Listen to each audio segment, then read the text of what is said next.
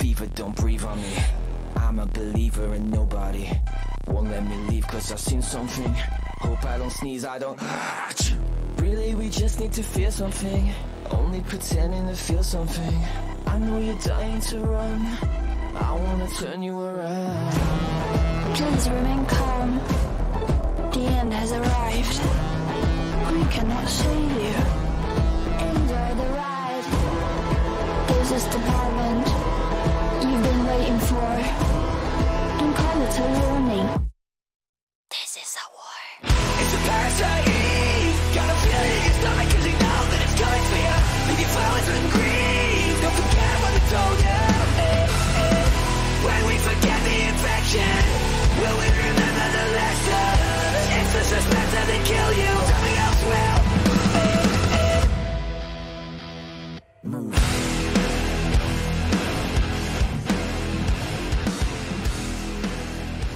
What's going on, everyone? Coach Aaron here. Welcome to the Squats and Science podcast, episode number 22.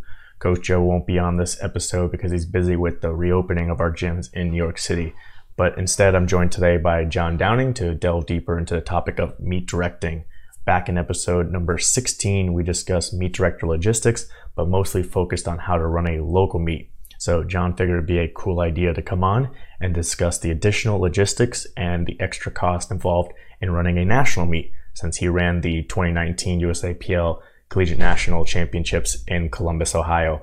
And I actually helped him out with that as a co-technical secretary for the championship with Scott Dobbins. So hopefully this gives you all a little bit more insight into what goes into running a meet and where your money actually goes to. So let's get right into the interview. All right, everyone, welcome back to another episode. Coach Aaron here, and I am with John Downing. What's going on, John? What's up, man? Not much. How's everything going? Life has been interesting via the COVID, both as someone involved in powerlifting, but also as a teacher. So it's been quite interesting. Okay, you said you've been doing all your classes from home? So the year ended that way, but currently our district has us doing all virtual, but I still have to go into the school. Cool. All right, well, we'll get right into it. We've done a previous episode, for those of you who listen, on meet director logistics and all the expenses and everything involved, more for a local meet. So John thought it'd be a good idea for him to come on and go over like the same concept, but for a national meet, since he ran collegiate nationals last year. So I figured it'd be a good idea, and that's why we have John on. Before we get started on it, you want to give us a little bit of a history on your lifting career? Yeah, sure. I started powerlifting in 2003, back when it was mostly all equipped, or if you lifted raw, you were the odd one out, which is weird these days. But I started in high school.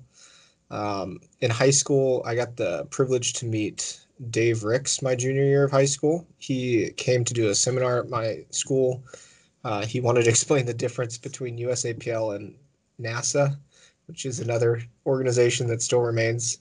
And so it was sweet to meet him at the time. And I already knew about a lot of his accomplishments. And so that was my first USAPL meet, was in 2007, I believe. And then from there, I kept doing it through college. Ohio State didn't have a team at the time, so I competed on my own. Towards the end of my college years, I started doing the Arnolds. I won the Arnold in 2015 as the 83. And then I also broke the squat American record that year. What was the record? It was 275. It's not that anymore. Now it's like 313 or something? Yeah, 313, yeah. So it's gone up, but, it's great to see how the sport's grown, Like 275 at the time was unheard of. Yeah, and then now you're trying to make a comeback in the 83s? Yeah, I mean, this COVID year kind of put a damper in it. I had a plan of coming to Raw Nationals and doing really well, but, that's okay.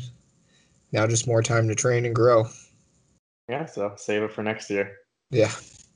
All right, well, we'll get right into it. The first thing I want to talk about is the planning and the preparation. So for a local meet, it's pretty easy to plan. You might even just do it like in a gym that it's easy to get the venue, or maybe you just email or call up some hotels, find a venue, and then you apply for the sanction.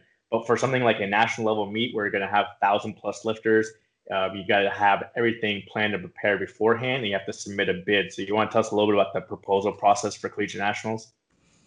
Yeah, so I would say that our planning actually started out about 3 years out from the date.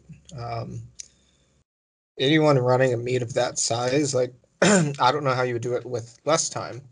I first bid for the meet against Scott Dobbins in San Antonio. I believe that was 2016. Yeah, 2016.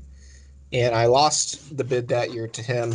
My bid was quite not well put together, let's say. And Scott, he ran the room. He knew everyone in there.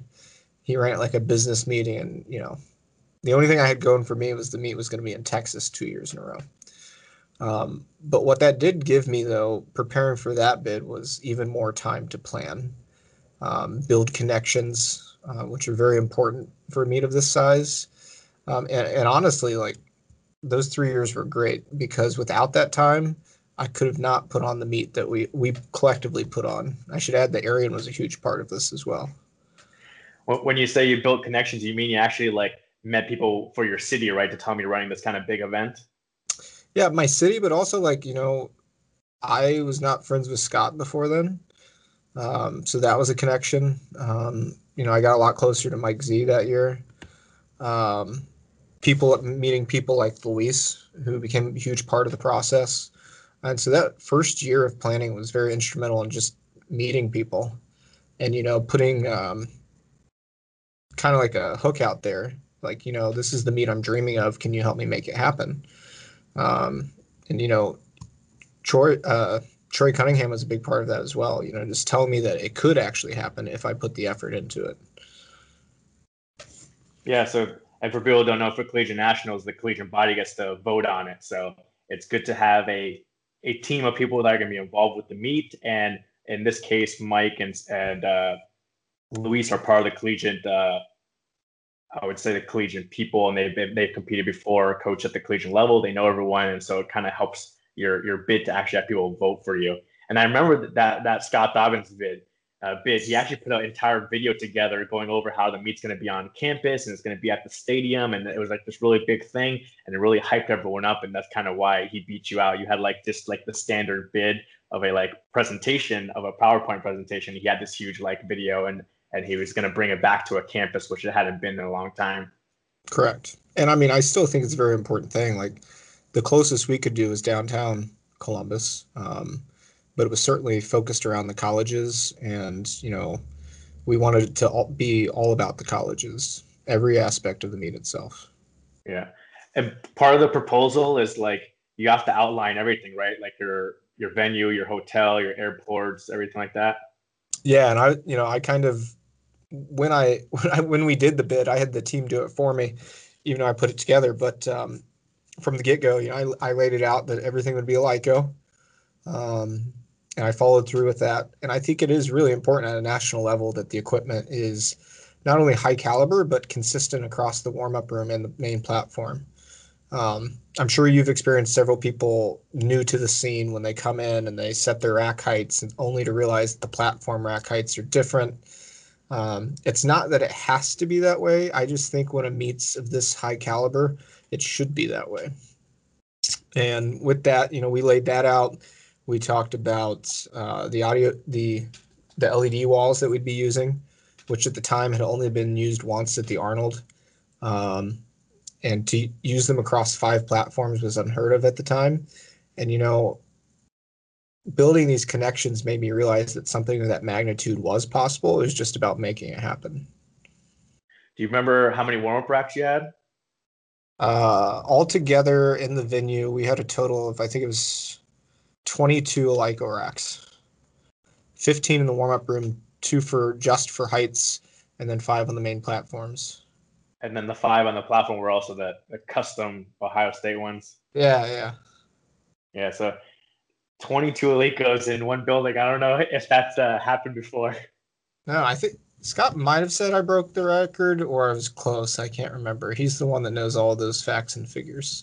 But yeah, it's definitely important because at local meets you have like people like you said, you like get the rack heights in the warm room on the wrong rack, or even there's times where I've gone to a competition where the warm-up room might be like a Texas Power Bar and pound plates, and then you go on the platform and it's a stiff Alico bar and Alico plates. And so sometimes you have to gauge the warm-ups differently, which can hurt the lifters. So for a national level, national caliber experience, you want to have that consistency. So that's just something else that goes in is how much money around did you spend on buying all this Alico equipment? Oh man, yeah, we're just going over the stats. So collectively, and this is with a bulk discount, it was $71,000. Which is a lot of money. It's also a lot of money when, there's also a risk of losing money, and it's not like I could ever bankroll that myself. But what I would say was very important to my mindset and my process was I extended the bulk discount that I got per rack to individuals if they wanted to buy equipment. They just had to put the money up front, and they'd get the rack after the point. And so, an Alico rack brand new, the old version was $3,600 plus shipping. So extending them the discount down to about $3,000 per rack, a lot of people bid on that, and that was my plan, right? I don't need this equipment afterwards. This is one and done. So let's help everyone out, and it really helps even Ohio out now because we have Alico racks all over the place, and it makes running meets in the long run a lot easier. Yeah, you guys just ran the meet this past weekend with all Alico, right? Yeah, and the new racks. Those are nice. Yeah, so not only did you have to spend $70,000, but some of that payment you had to actually make before you even got any revenue from the entry fees. Yep. So you have to have the cash available up front. And then same thing for the racks that you were selling to these other people. You paid for it first, right? And then you have to wait until you got the money from them. Yep. So, but it was a great way to raise funds and mitigate loss as well. Yeah, and not only get more Alico racks in Ohio, but just in the U.S. as well, since we don't have as many here in the U.S. compared to like Europe. Probably every European championship is all Alico everything. Yeah, I think the only two people to have done something like this was me and Mike. Mike did the same thing in Providence, where they bought a bunch of equipment. Yeah. So we probably collectively doubled the number of Alico racks in the country. Yeah, and then you mentioned Luis as well, who's getting more involved with the national meets like Open Nationals, Raw Nationals. He's also getting involved with the Arnold. People see the big screens and they think it's amazing. They see Gino's face on there. They see all these cool graphics on there, but they don't realize how expensive it is for Luis to get an 18-wheeler filled up with all these screens and drive it across the country to come to the meet. So you want to go over some of those expenses? Yeah, for sure. I mean, so I'll give you the collective number. So just in audio visual, we spent $80,543. And that's between the live stream, which was, a really good live stream. Luis, the hotel cost, because they had an in-house audiovisual company that we had to pay just to raise our stuff, and that was $13,000 alone.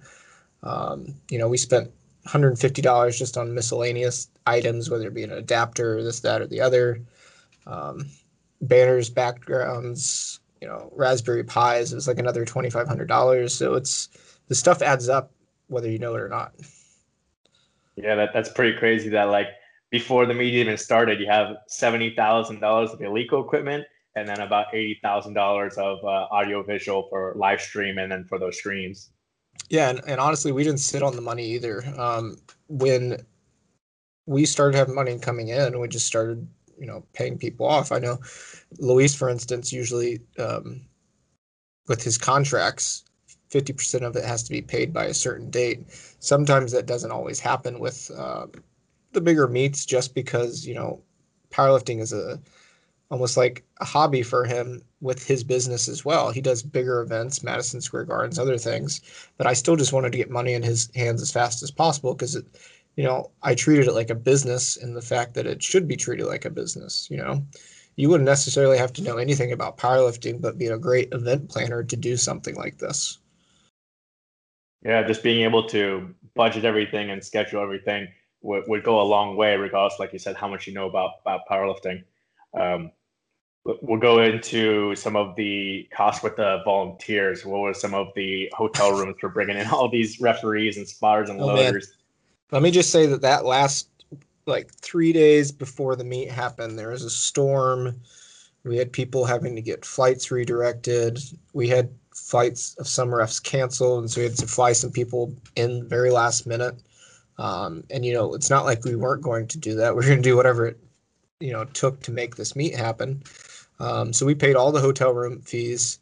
That collectively was about $18,500 just for hotel rooms. Food, we budgeted $8,000 for the week, that 4 days. And I decided to give cash in hand for food rather than go through the hotel, because the hotel would have gave a box lunch that would have been about $20, and all you would have got was a Coke, a cookie, chips, and a sandwich. So $20 goes a lot longer when you're not paying it to the hotel. In hindsight, I think that was still the best decision, because people then had the option of what they wanted to get with their money. And that $20 was regardless. It wasn't if they chose to get money towards their hotel room or not. The hotel room was happening no matter what. Because when you have a meet of this size, you need to honestly cater to your refs as much as possible, because these meets are dependent upon the refs that show up. We paid collectively over $2,000 to spotters and loaders. Sorry, $5,000 to spotters and loaders, whether that be other college teams helping out. We also recruited, just at the university level, our club football team at Ohio State, so not the varsity guys, but the club team to come spot and load, and a lot of other rec sports. That way all the money stayed in the college sphere and nowhere else. With the food, I remember it was $20 per session you worked, right, for the meal. Yep. I remember we argued with that, because I was the co-technical secretary, and I was like, just give them $20 for the whole day. And you're like, no, we're gonna give them $20 per session, and then they can go downstairs for lunch and dinner and get whatever they want from all the options there. Yeah, and I mean, they should, right? People need fed, and that buys you a lot of pizza. Yeah, so someone could have came in to referee, had their hotel room covered, and then let's say worked 2 sessions that day, got $40, and then gone and spent however much they wanted on food. Maybe they only spent like $15 on food, and they could have pocketed the rest for themselves to cover their other expenses. Yeah, and I don't see anything wrong with that. Meets of these size, you got to help the refs out as much as possible. Yeah. The other thing was, since for a meet this size, people don't realize how many referees are needed. I think we had something over 100 referees, because not everyone can work every session every day. And a lot of those referees have to be the national or international, because they're the ones who can be on the platform refereeing or in the jury. So we did have to fly some people in and pay for their plane tickets. So that was like an additional cost. That's I don't know if you included that in what you were listing. Yeah, it was like another $2,000. Yeah. So there were some people that we knew they were going to work a lot of sessions on a lot of days, and we were desperate for referees. So they got their plane ticket costs covered. They got their hotel room costs covered. And then they also got all their food costs covered for every session that they worked, plus maybe a little bit extra if they didn't spend all of it. Yeah. And thinking about that too, and only in the college sphere can you pull this off. But I also, over the course of 4 years, developed at least 25 refs just in Ohio, an additional 3 or 4 national refs in Ohio. And, again, planning this far out, if you start planning 3 years out, you literally can produce national refs, right? If you're at some point going to do this, why not treat it like a machine and push through refs? Yeah, like when Mike ran the Collegiate Nationals in Providence, the lucky thing with being up there in the Northeast is all the states are very close. They're small. Yes. It's easy to travel to. And they have so many referees up there in Pennsylvania and New York and Massachusetts and even in Maryland and all those areas. Whereas the Midwest and the West for USAPL is a little bit smaller. And so, yeah, it's harder to find those national, international referees. But again, this goes into the planning and preparation. You spent 3 years preparing which referees could take their national referee exam before the meet. And I remember some of them were trying to take it at the Arnold before the meet. And some people even gave their national exam at the early weigh-ins at Collegiate Nationals. Right. Yeah, I mean, you got to do what you got to do. And the better thing about Collegiate Nationals is not only was I doing that, but there's college teams all over the country doing that. I think, like Andy Hernandez lifted day one, and then she was a technical controller every day after that. Which, again, is great because if that technical controller wanted to get the food money, they could, and it just benefits everyone all around. Yeah, and I think some of those people also try to take their exam at the other nationals, like high school nationals, something like that, because it was down in the South. So they try to basically take their national referee exam there to be prepared for collegiate nationals. So yep. it was pretty crazy trying to email everyone I possibly could, message everyone I could, talk to some referees to be like, hey, talk to other referees in your state, get whoever you can who's interested to come over here and referee for us. Yeah. What are some of the other bigger costs that you can think of? I would guess drug testing was pretty high up there. Oh, man. Yeah. So just in the regular drug testings, it was about, and so I never updated these numbers after the meet because I was dead to the world. But we had originally planned for 106 regular drug tests, but at national meets, you also have to do full panel tests because of it being a national meet, and a full panel test are more expensive. So between the two, it was right under $13,000 just for drug testing. Yeah, so you have to do the minimum 10%, and then from that 10%, you have to do 10% that has to be the full WADA panel. Yep. And so I believe that came out to be 10. We were checking the numbers daily because, we knew what the meet started at. But by the last day, if we didn't have to do as many, obviously all of the costs in my head knew that we had to just do the bare minimum and no extra to make sure we at least tried to break even. Yeah, so these might not be as much as the equipment cost or the audio and visual cost, but all these little things add up. It's like you're paying $18,000 for hotel rooms, you're paying $13,000 for drug tests, you're paying $8,000 just for food, $5,000 for extra spotters. So this is where all the money's going for the people that are wondering, oh, why are they charging this much for an entry fee? Which I'll throw in there too. What was your structure for charging the entry fee? Yeah, and so a lot of people told me I actually should have went up higher than I did, but I just went up $5 from what I believe Scott did the year before, and so the early bird was $100, and we had 425 people sign up at that amount, and then the mid range was 125, and we had 368 people sign up at that point, and then I never did the total number of people that signed up the last minute, but that was 150. And we had 1068, so that's still about 400 people roughly at that price point.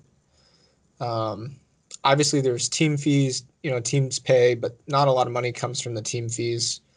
You do get a lot of money from spectators, especially if you try to push the fact that it's a college meet in a city that loves college sports. So I never had a final spectators count, but I do believe we made about $6,000 off of spectators, which is a lot for a powerlifting meet. Yeah. And part of that too is like I did something where we advertised lifters across the city. And so we bought a bunch of banner posts across downtown Columbus to kind of advertise the meet. And strategically, I put some in front of the hockey stadium, and it was a home weekend for the playoffs of the NHL as well. So we had some good foot traffic of people that probably had never seen powerlifting before. Yeah, I got my banner right here in my room somewhere. Yeah, I still have some to ship out, some addresses I don't have, and then Scott's. I'm just going to make Scott wait a very long time. So that covers some of the major expenses. Then obviously there's lots of little small expenses here and there that slowly add up over time. You also mentioned some of the things that can go wrong. Do you want us to tell the elevator story? Yeah, I'll tell that story. So, oh man, these are bad memories, Arian. Very bad. So we started setting up about 8 p.m. the night before the meet. Not night before the meet, like a day and a half out. And there's 2 freight elevators in the hotel, which I would never recommend to anyone running a meet of this caliber, not on the first floor.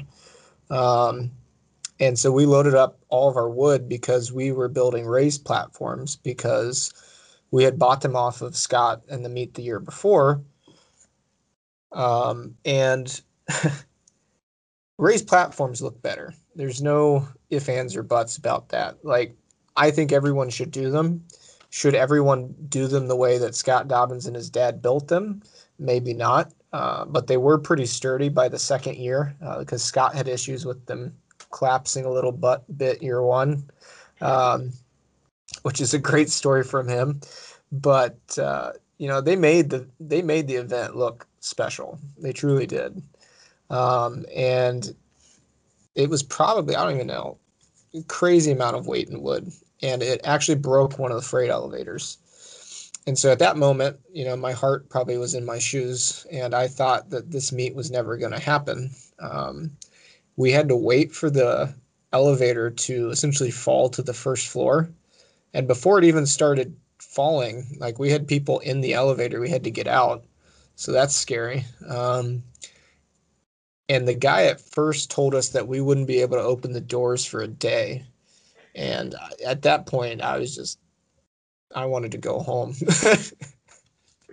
So it got down to the floor, but then we had to end up carrying most of it up and using the other freight elevator, but piece by piece rather than the neat stacked pallets that we had. And so the images of that still circulate around, but I was not in a good mental point at that. And we had planned on doing all of the platforms and having them all set up that night, but there was no way after that. And so we literally didn't finish putting the platforms together until about noon the next day. Yeah, I just remember, for people picturing, the elevator didn't like free fall straight down. It was just slowly losing fluid and slowly going down, which is good for the people that were inside. But the bad thing was we had to wait for it to like slowly go down, go all the way down to the first floor, and then it actually goes a little bit past the first floor, so it actually went down a little bit, which means you can't roll anything out with a cart or anything. So we had to like bring out the wood one by one and then take it all the way to the other side, to the other elevator, and use the other elevator for the rest of the weekend. Yeah, which slowed everything down so much. And it was nuts.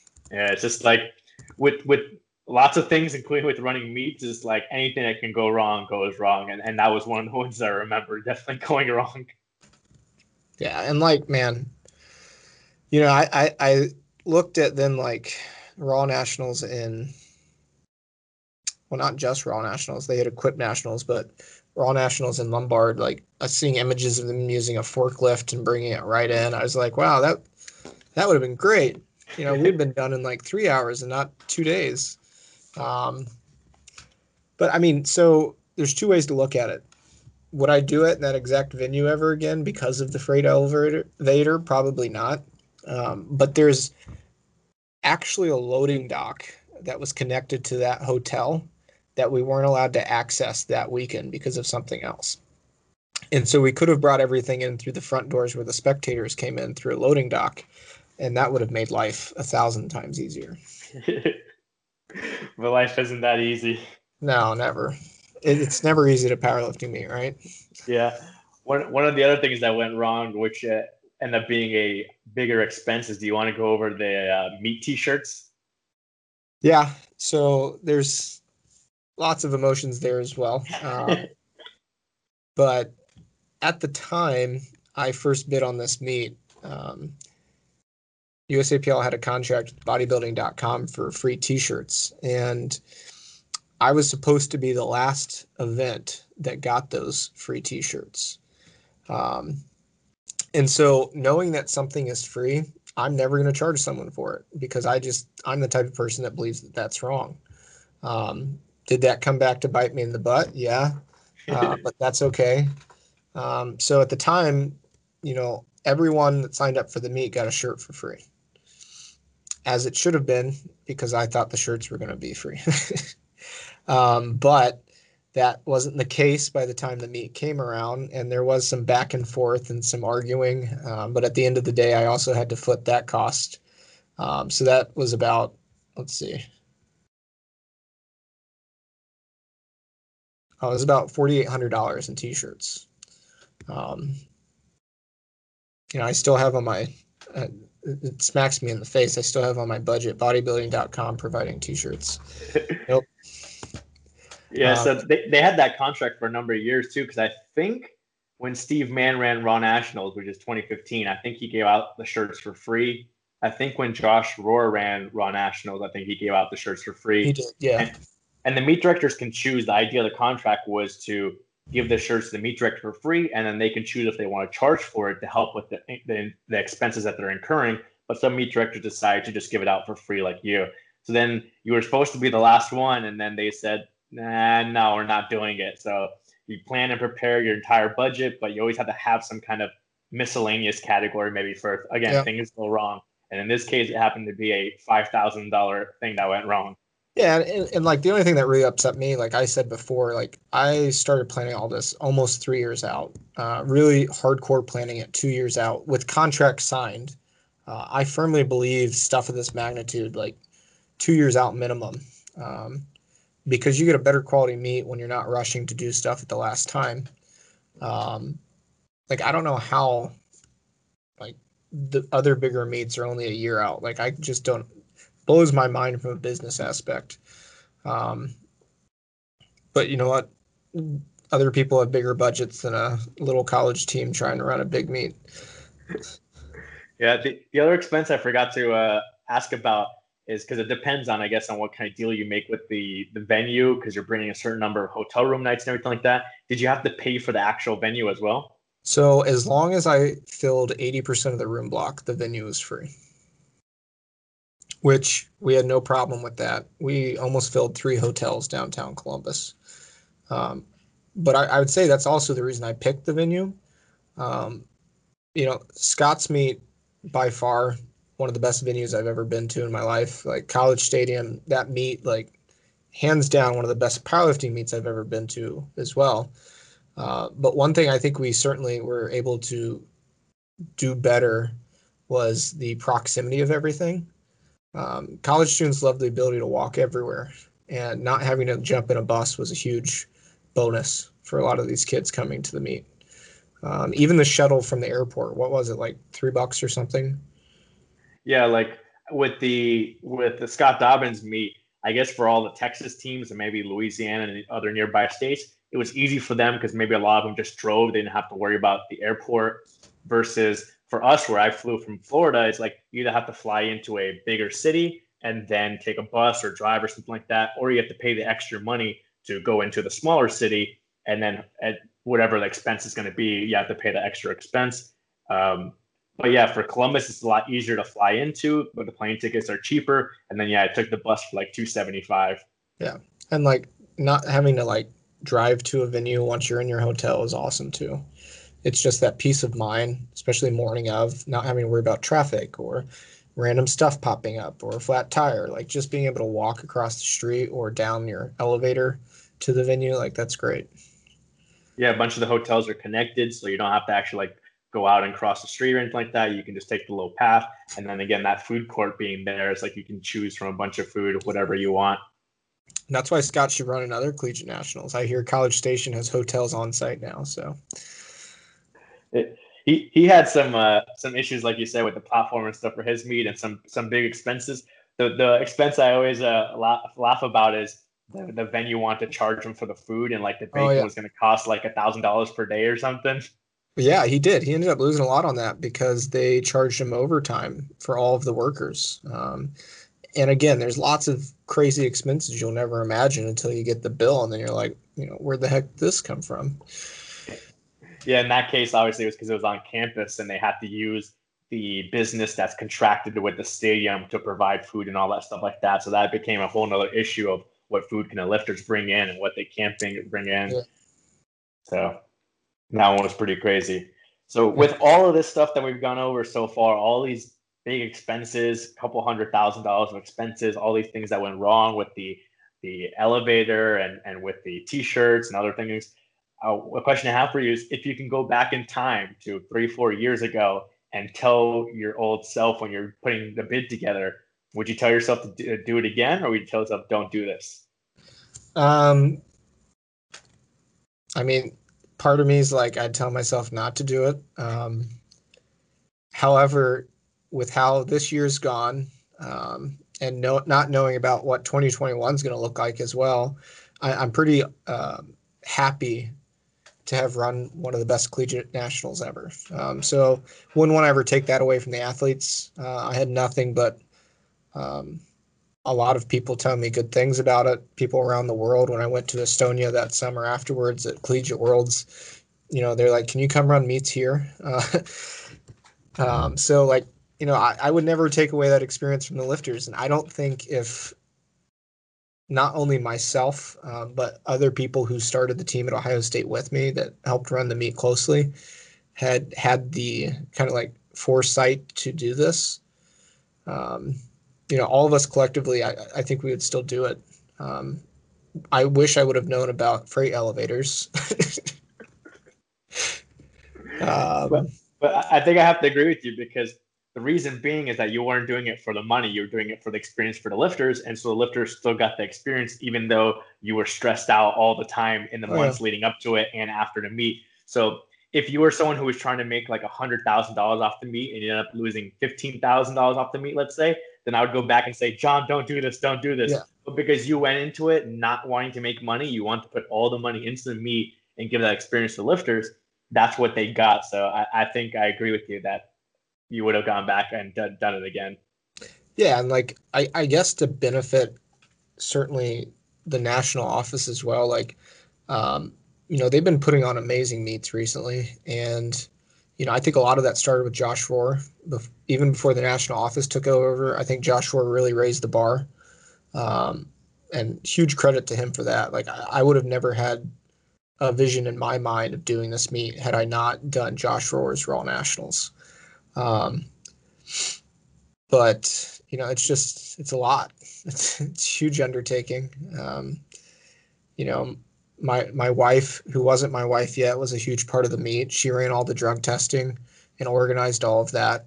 I promised her she would never have to drug test again after that.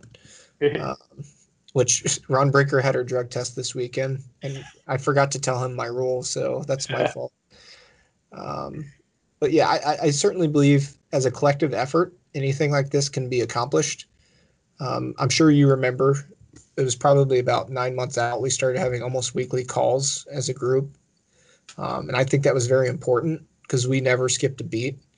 And honestly, I think, if all of these meets started to be run by a committee of consistent people that do it year to year, you could deliver a high quality meet and also save a little, so that you don't have as much of a risk because you know what you're doing. You might have long-term contracts with companies which will help you save money.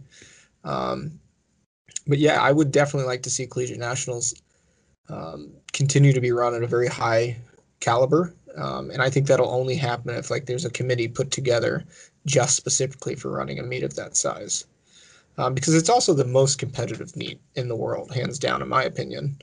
I've been to Raw Worlds or Collegiate Worlds, and there's a lot of competition there, but there's nothing like the atmosphere of a Collegiate Nationals.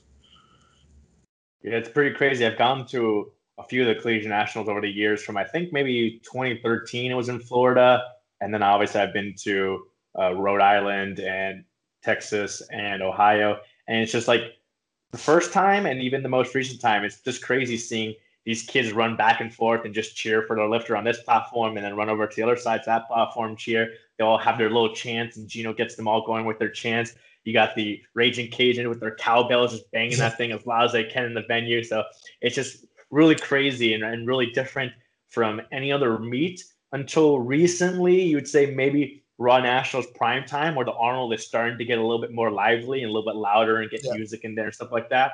But Collegiate Nationals has been that way for like a decade. Yeah, and it is truly I sadly never got to lift in one myself, but it is my favorite meet. And like I said when we started this, I've lifted in the Arnold several times, won junior Raw Nationals, but to me, my favorite experience is always Collegiate Nationals.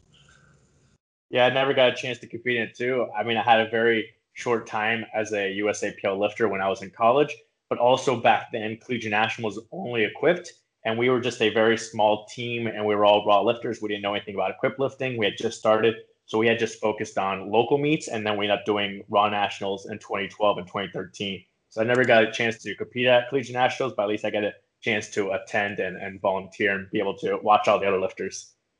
Yeah, one of my favorite photos of one of my lifters, Sean Mosier, has you running the deadlift jack in the background. Was that at Scott's? No, that was at Mike's. Okay, yeah. Yeah. But yeah, I mean, and like that atmosphere, what's interesting is having gone to every one of the collegiate university worlds has happened since. In the first year, none of the other college teams from around the world had that competitive vibe.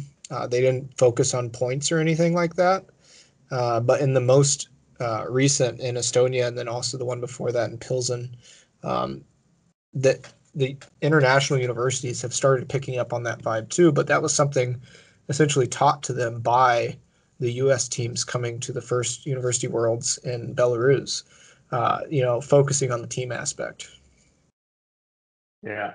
For going forward for collegiate nationals, is there a top destination or maybe top 3 destinations you would like to see it go one day?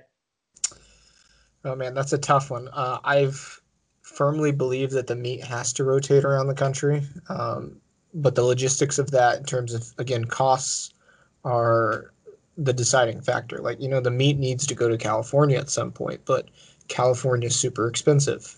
All the venues are. And so it's kind of, and I believe it has to rotate because it benefits the economics of the teams, right? You might spend a bunch of money one year to go to a meet, but if the next year is not as much, it really benefits you as a college team. Because this isn't like Raw Nationals where it's one person paying out of pocket. This is like college teams. And for some of the Texas teams, it's, 40, 50, 60 people going. So it's a lot of money. So I think West Coast, as far west as we can get it. And then I think it needs to bounce back to the east because, obviously Steve's Man Meet didn't really, it's still happening, but it didn't pan out in the way that it was originally intended to.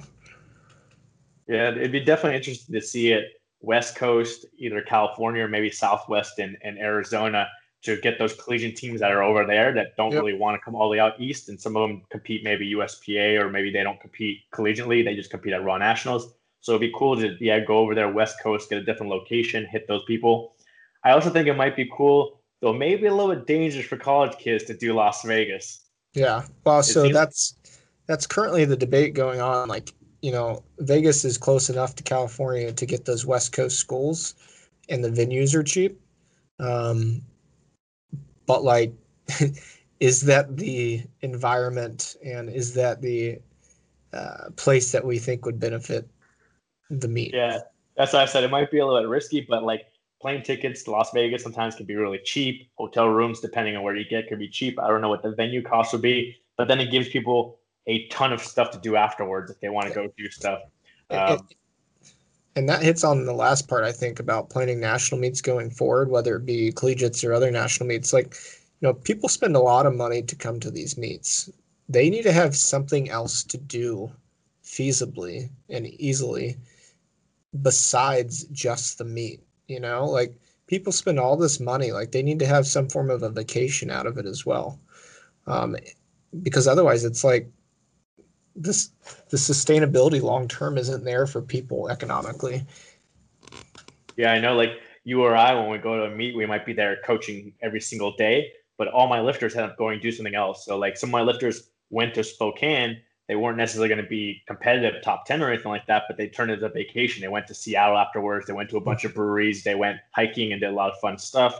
Same thing with Lombard. A bunch of them went and tried out a bunch of different food and went to the Bean and all that kind of stuff like that. So yeah, it's good to have a destination spot so that people can actually go and say, okay, I might be spending $1,000 on a plane ticket and hotel, but I'm not just competing for 4 hours. I'm also going to go spend a few days doing other things. Yeah, for sure. The other destination I thought, which it brings it back to East Coast, but it'd be interesting if maybe you could pick a center spot between all these major teams. Like if we did like Memphis, Tennessee, So that way you can bring the Northeast, you can bring the South, you can bring Ohio, all that stuff like that, those major teams into a central location and also be somewhere that we haven't done before. So I guess years ago, the last time I was kind of in the Midwest, there was one in St. Louis. That'd be kind of a good middle point. Yeah. So, but yeah, man, looking back, I can't believe that it's been so long since this meet happened. Now, we talked about you going back in time and talking to your old self, but going forward, could you see yourself in whatever 5 years ahead of time, 10 years from now, ever running a national meet again if there was availability for it? I told myself and my wife I would never do it again. However, if it was a true like committee put together and this was like not their sole job, but sole responsibility in terms of planning stuff for powerlifting, I think it'd be a lot easier, especially having long-term contracts, venues picked out maybe even 3 years in advance, because then you mitigate a lot of the stress. Now, maybe this will entice you a little bit more as a one-off meet. Would you think you would ever do like a North American Collegiate Championship or a World University Worlds meet? I mean, we know the economic challenges of running a international meet. For those that don't know, and correct me if I'm wrong, Arian, but per entry fee, the meet organizer only gets about 15 euros. Yeah. So if you're trying to run a meet of the caliber that we ran the meet in Columbus, you could not do it on 15 euros per lifter.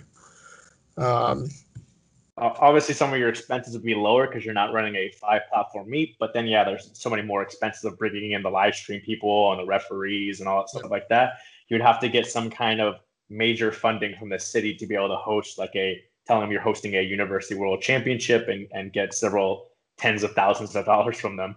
Yeah.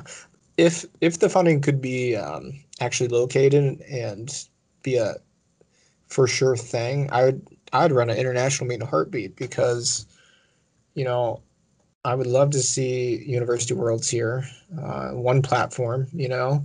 That's to do one platform at any level is so much easier than what we did. I mean, in terms of number of refs you need, number of warm-up platforms, pure number of like hard work of carrying plywood, it's so much easier. So World Meet, sure.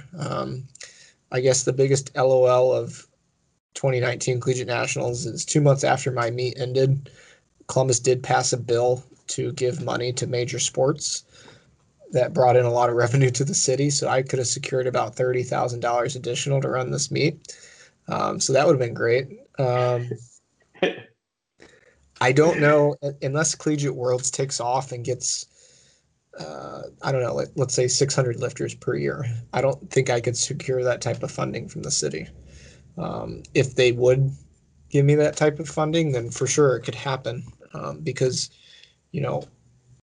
costs are linear based on the number of, exponential based on the number of platforms you have. So if it was only one platform, then it'd be really easy to run it on $30,000 or less. Yeah. But hopefully that hopefully will give a little bit more insight into like how much more planning and preparation and money goes into a national meet versus a local meet, and especially a national meet that's 5 platforms versus just like a local meet that's 1 platform. Is, as you said, a lot of these expenses become exponential. It's not just because you're getting more lifters that you can then cover more expenses to the same amount 1-to-1. Is some of the expenses get a lot bigger and a lot worse taking on more lifters. So it's almost better to keep some kind of cap where you're just in that sweet spot of covering everything. For sure. But just to close off, I want to ask some more questions about you again. One of the things is you said how you're getting back into lifting and you're trying to get up the ranks of the A3s again. What general goals do you have in the upcoming years as a lifter and as a coach, since you do both? Yeah, I mean, so prior to taking the bid for Collegiate Nationals, my lifting was going pretty well. Prior to 2016, I had done a 295 squat kilograms. But when you start adding on more stress of running meets, coaching a team, you know how it is. Yeah. It there's only so much time in a day. My big focus has been for this next year going forward, kind of peeling away a lot of layers that I had. I've taught a lot of new people how to run meets. I've sold off more equipment so other people could run meets. And really, that's all about my long-term plan of trying to get back into being competitive myself. Obviously, what I lifted in 2015 would not win an Ardle now. So that it's going to take a lot of work. But my all-time goal was to have a 4-time bodyweight squat, and I don't think I'm going to stop until I get that. And that's raw. So I was close at one point. There's no reason why I can't get back there again. Yeah, you're still a young man. I don't always feel it, but yes. And do you have any goals as far as coaching goes? Oh man, I had one. One of my coaching goals. Sadly, that's not going to happen due to COVID. But no, I mean, so Ohio State at this point has won half of all the world championships since the University Worlds has returned. We've won 4 of the 8 titles as a team. I'd like to continue that at least. Hoping this year that I can take both my men's and women's team, and I would like to collectively win both sides again. Is that a big ask? It is, but I think it's possible. I was going to say, not to put your teams on the spot, but out of those 4 titles, how many were the men's team and how many were the women's team? 2 men's and 2 women's. Oh, there you go. Nice and even. Yeah, and the harder feat to beat, and I'll tote my teams for this. Like in 20, what was it, 20? I don't know, whatever. The second one, it was in Potchefstroom. We won both the men's and women's side. And so it's, I doubt you see a college team win both for a while, especially as it gets more competitive in Europe, in the university sphere. But yeah, I love college powerlifting. I spend so much of my own time on it, and that's just because I enjoy it so much. And it's great to be able to bring lifters in as freshmen in college, have never lifted before or have never powerlifted before. And by the time they graduate, you've made them a national or world champion. And that's a huge feat. There's really good lifters out there in the college sphere, but few of them in, say, the South or a couple other schools were fresh in college. A lot of those really good lifters in the college sphere started lifting as a high school lifter. And so I take a lot of pride in being able to take them from never powerlifted to national or world champion by the time they're a senior. Yeah. And the last question I had for you was just this little side project that you have called Lift for Life. You want to give like a few minutes just talking about what Lift for Life is?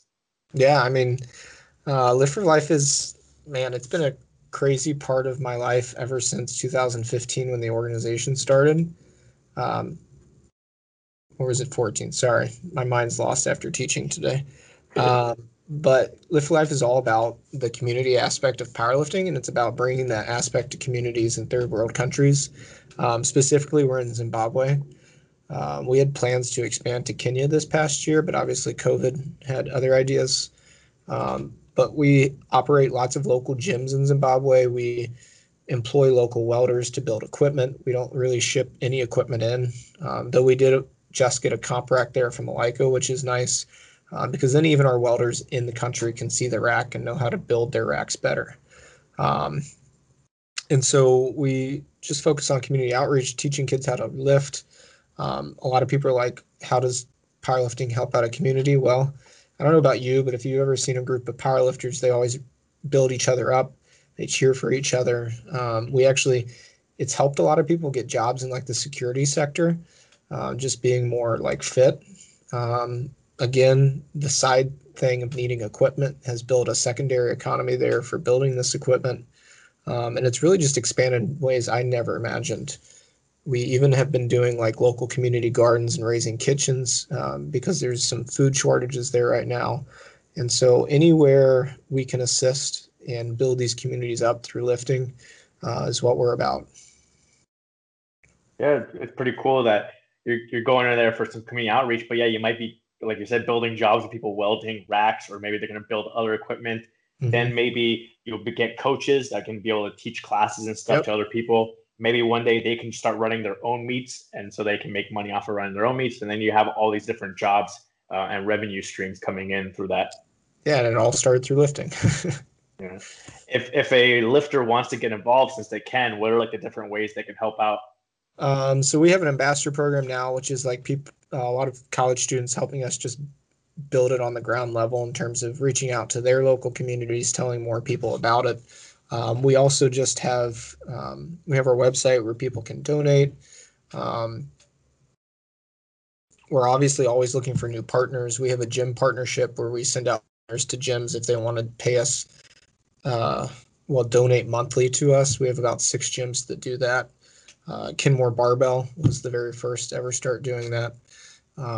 And so that's just like, even if a gym can only do like $20 a month, it goes a long way in the long term. And we've always done a lot with a little bit of money. If somebody is really good at writing grants and wants to donate time, that's still an area we're trying to grow in. But yeah, I mean, just anybody reaching out, we do every summer. We've started doing outreach trips. Kim Wolford went on our first one. And so there's lots of ways people can just reach out, share us, repost us, spreading the word as much as possible.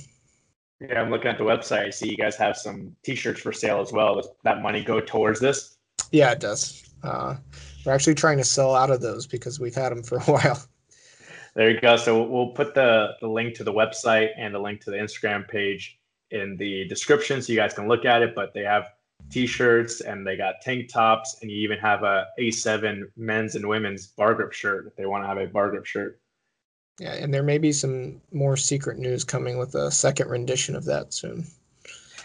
And so part of this also, lifters can go with you guys and take a trip to Zimbabwe, right, and actually help out? Yep. How many days is that? I believe it's last year's got canceled, it got postponed to next year, but I believe it was about 12 days. Oh, so they get to go and they'll get to experience things as well, right? They get to do like some touristy stuff. Yeah, so right at the end of the trip, they go to Victoria Falls, which is one of the 7 natural wonders of the earth. But yeah, it's just an opportunity for people to get to see what we're doing, so that way they can come back and tell people more about what we're doing and kind of showing them firsthand that we are accomplishing what we said we were setting out to accomplish. Cool. I think that about covers it. We're almost at the 1 hour mark.